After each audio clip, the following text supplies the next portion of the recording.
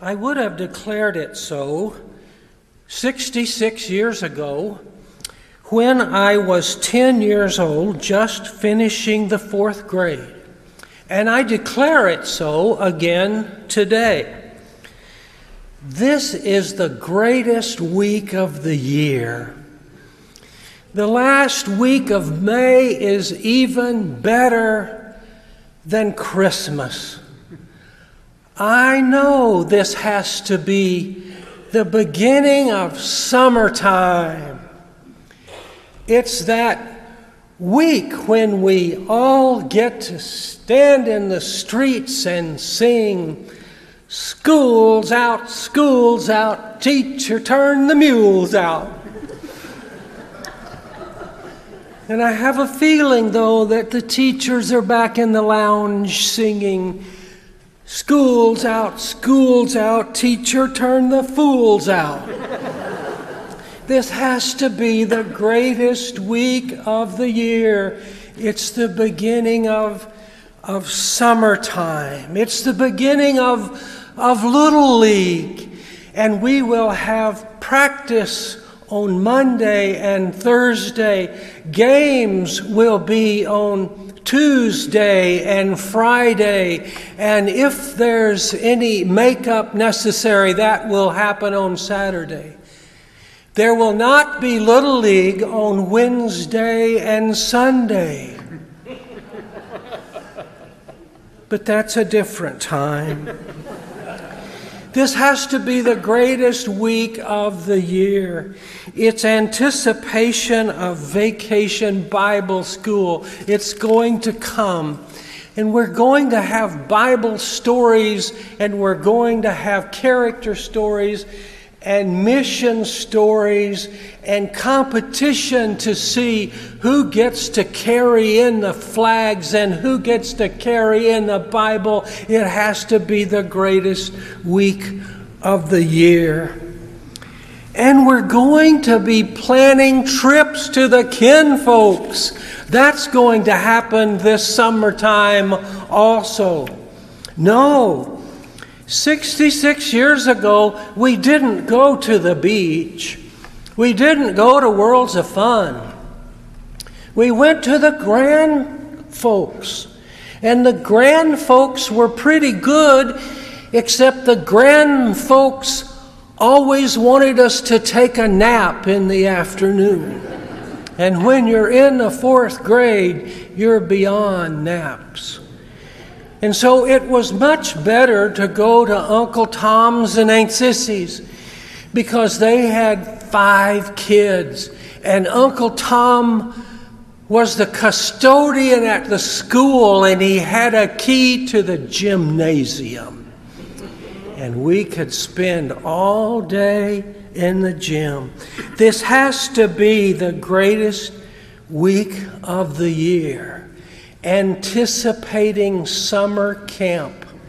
Summer camp just out of Cloudcroft in Russia Canyon. Summer camp when we would sleep in genuine tents from World War II. And we would eat food left over from World War II. And the whole camp is run by World War II veterans. And man, could we do a flag ceremony at camp. And if we were ever late or if we were ever loud, we had to do push-ups. And we would brag each night when we got back to our World War II tent about how many push-ups I had to do today. A mark, a badge of manliness. It's the greatest week of the year. It's the beginning of summertime. Summertime. I think Solomon understands that. That's the item that Solomon and I have in common. I've never been confused with Solomon because of my wisdom or because of my great civic building projects. He did those. But we both like summer. He wrote the psalm that David read this morning. It's an ascension psalm. There's a collection of 15 psalms, 120 through 134, that are psalms that families would sing on vacation. Psalms that families would sing on their way to Jerusalem. And as they are ascending up the hills into Jerusalem, somebody would break out singing the Ascension Psalms. Solomon wrote one of those. The only thing that Solomon has in the Psalms is number 127.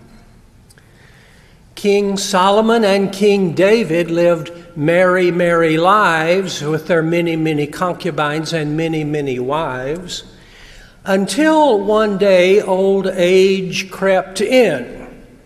And so with many qualms, King Solomon wrote the Proverbs and King David wrote the Psalms. But King Solomon got one of the Psalms.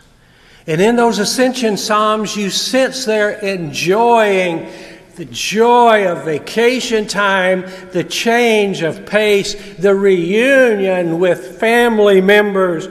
And in 120, the first of those Ascension Psalms, he writes, "In my distress I call to the Lord, and he heard me." In my distress, I don't know what your distress is, but I called to the Lord, and he heard me.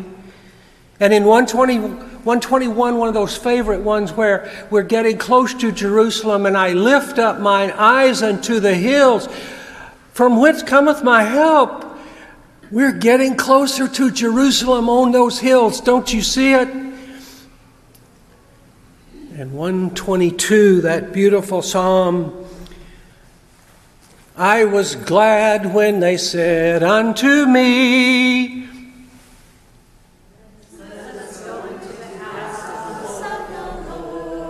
I am so impressed. Way to go, Chip. You've taught them the Ascension Psalms. And then that 127 that Solomon writes. Solomon writes about those who build a house and those who guard the city and those who take a nap. And then he takes the second half of his Ascension Psalm and he reminds us children are a heritage from the Lord. The fruit of the womb is a reward. Like arrows in the hands of a warrior are the children of one's youth. Happy is the man whose quiver is full of them. And I know that Joseph and Cassie and Matthew and Emily, the new parents in this congregation, are crooning that tune today as they remember that children are a heritage from the Lord and the fruit of the womb is a reward. It has to be the best week of the year. It's the beginning of summertime. But the sweet memories of summertime also are marked by Memorial Day. We don't get to the memory days without walking through Memorial Day.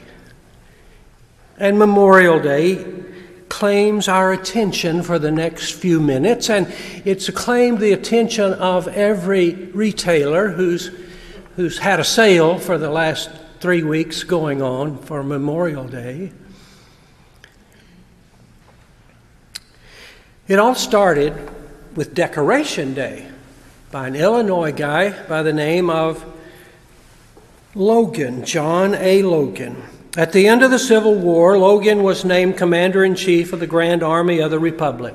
And 3 years later, in 1868, he would make a proclamation for his soldiers, not for the general public, but for his soldiers, that on the 30th day of May, they were to go to the to the cemeteries and strew flowers or otherwise decorate the graves of comrades who died in defense of their country.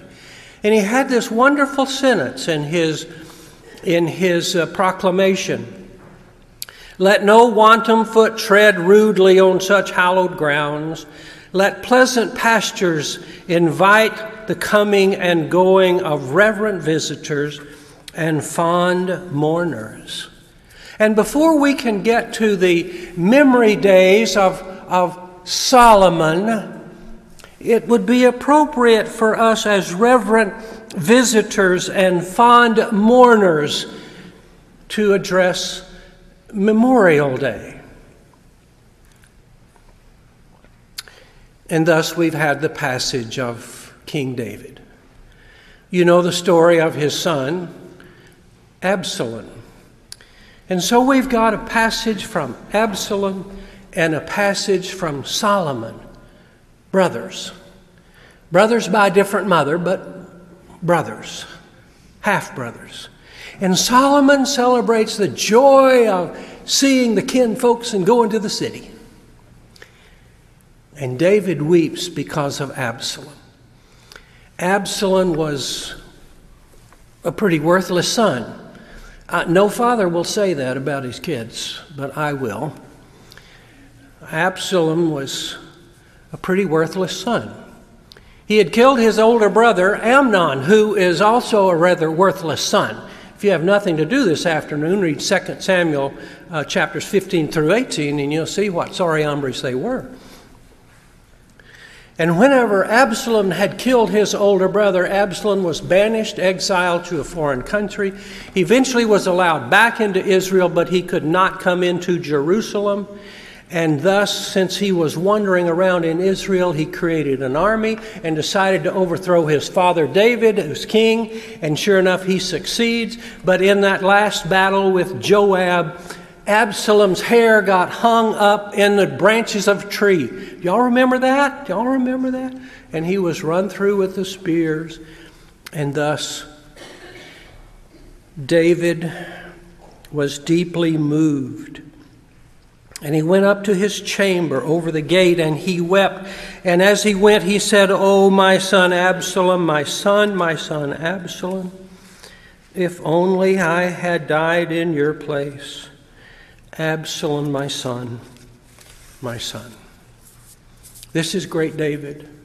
This is David who slew Goliath. This is David who moved the boundaries of Israel farther than they had ever been before. A great general he was, a great king he was, a great administrator he was, but his heart was broken over his son. And he mourned and he grieved. To get to the Solomon side of summer, we've got to pass through the Absalom side of summer. And so, two thoughts for Memorial Day. It's a time to remember. It's a time to remember, and I hope you will take that time tomorrow or today or sometime to remember. I can feature those Jewish kids playing at the family Memorial Day picnic along the Jordan River. And they see that formation on the other side that looks so odd. And they ask. And the storyteller of the family steps up, 1 Samuel 7. While Samuel was offering a sacrifice, boys, it happened just like this. God thundered a huge thunderclap as the Philistines came out to fight.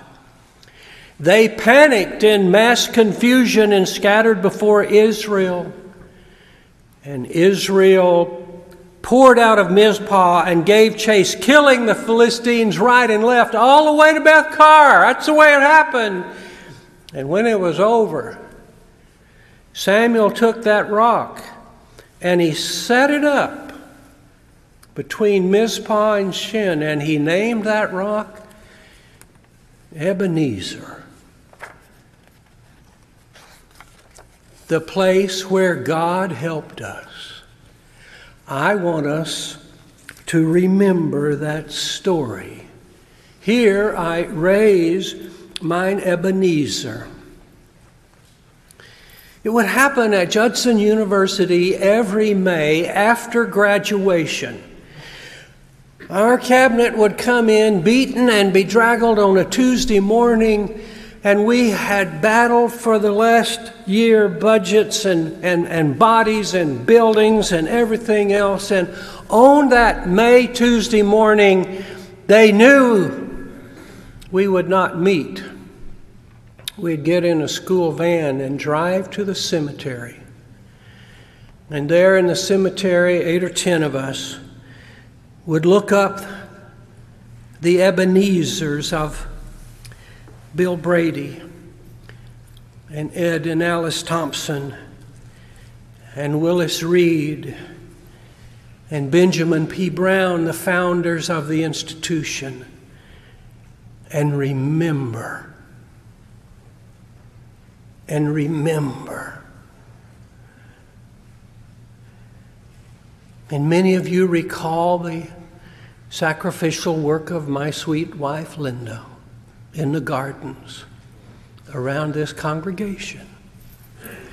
And when you get to this corner of the building, out there in the gardens behind that bench, you remember Bill Link, and you remember Virginia Link. And you remember Nelson and Zena Page, and I remember little Jay Chance running across the hills. And I remember crotchety old David O'Moore. Y'all remember? And now we remember Rachel Phillips. Do you remember on Memorial Day? Will you look at the pictures on your wall and on your mantle and remember?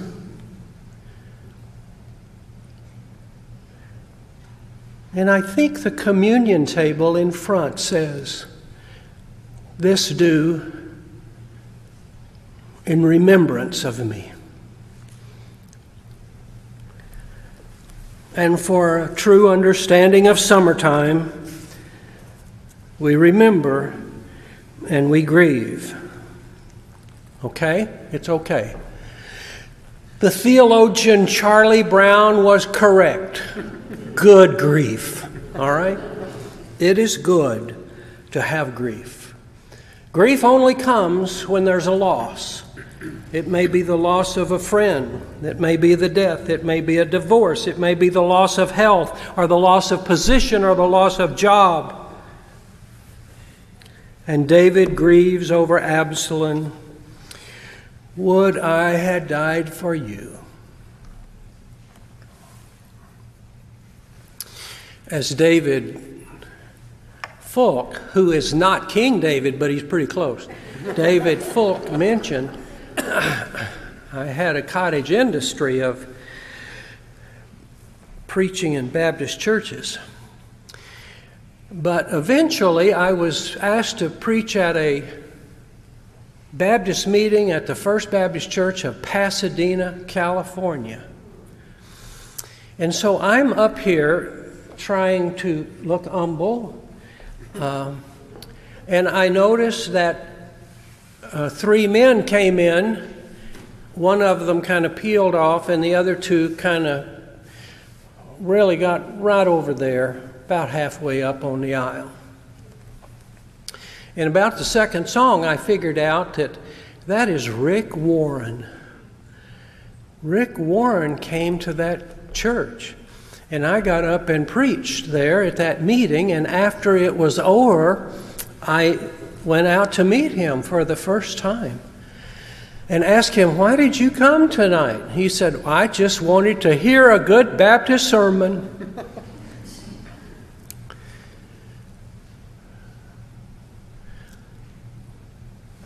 And I often wonder if Joel Osteen is here today.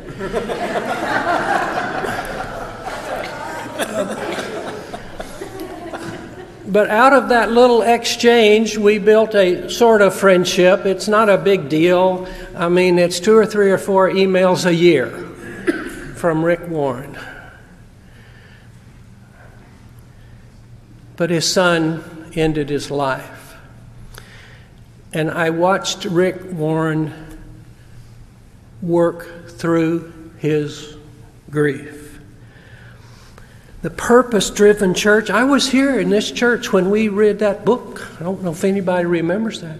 And the purpose-driven life, which was, I guess, 50 million copies, 85 languages. And here's a man whose son has chosen not to live. And the way Rick Warren writes about his grief, the things I learned, he says, the only reason we are able to grieve is that we are made in the image of God. And God's Son died violently. God understands. Number 2, it's okay to question God. But even if you get an answer to your query about why, that does not change the facts of the event. Matthew is still dead. The third thing he learns from grief is work to turn the test into a testimony. I invite you to face Memorial Day boldly and to remember and to grieve and to get ready for the Solomon side of summertime, which comes after an understanding of the Absalom time of Memorial Day. And so they're having Memorial Day tomorrow in Newtown, Connecticut, and in Littleton, Colorado, and in Parkland, Florida, and in Uvalde, Texas.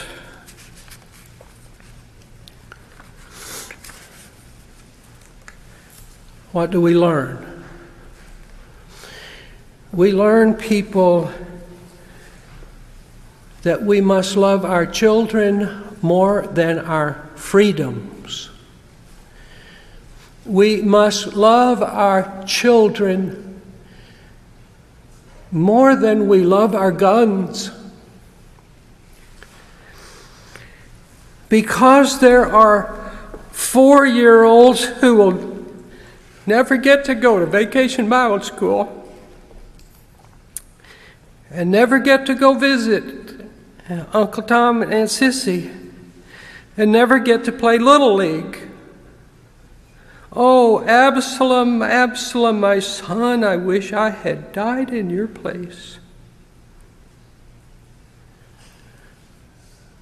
Children are a heritage from the Lord. The fruit of the womb is a reward like arrows in the hand of a warrior. So are the children of one's youth. And Bill Stillfield reminds us, it's summertime.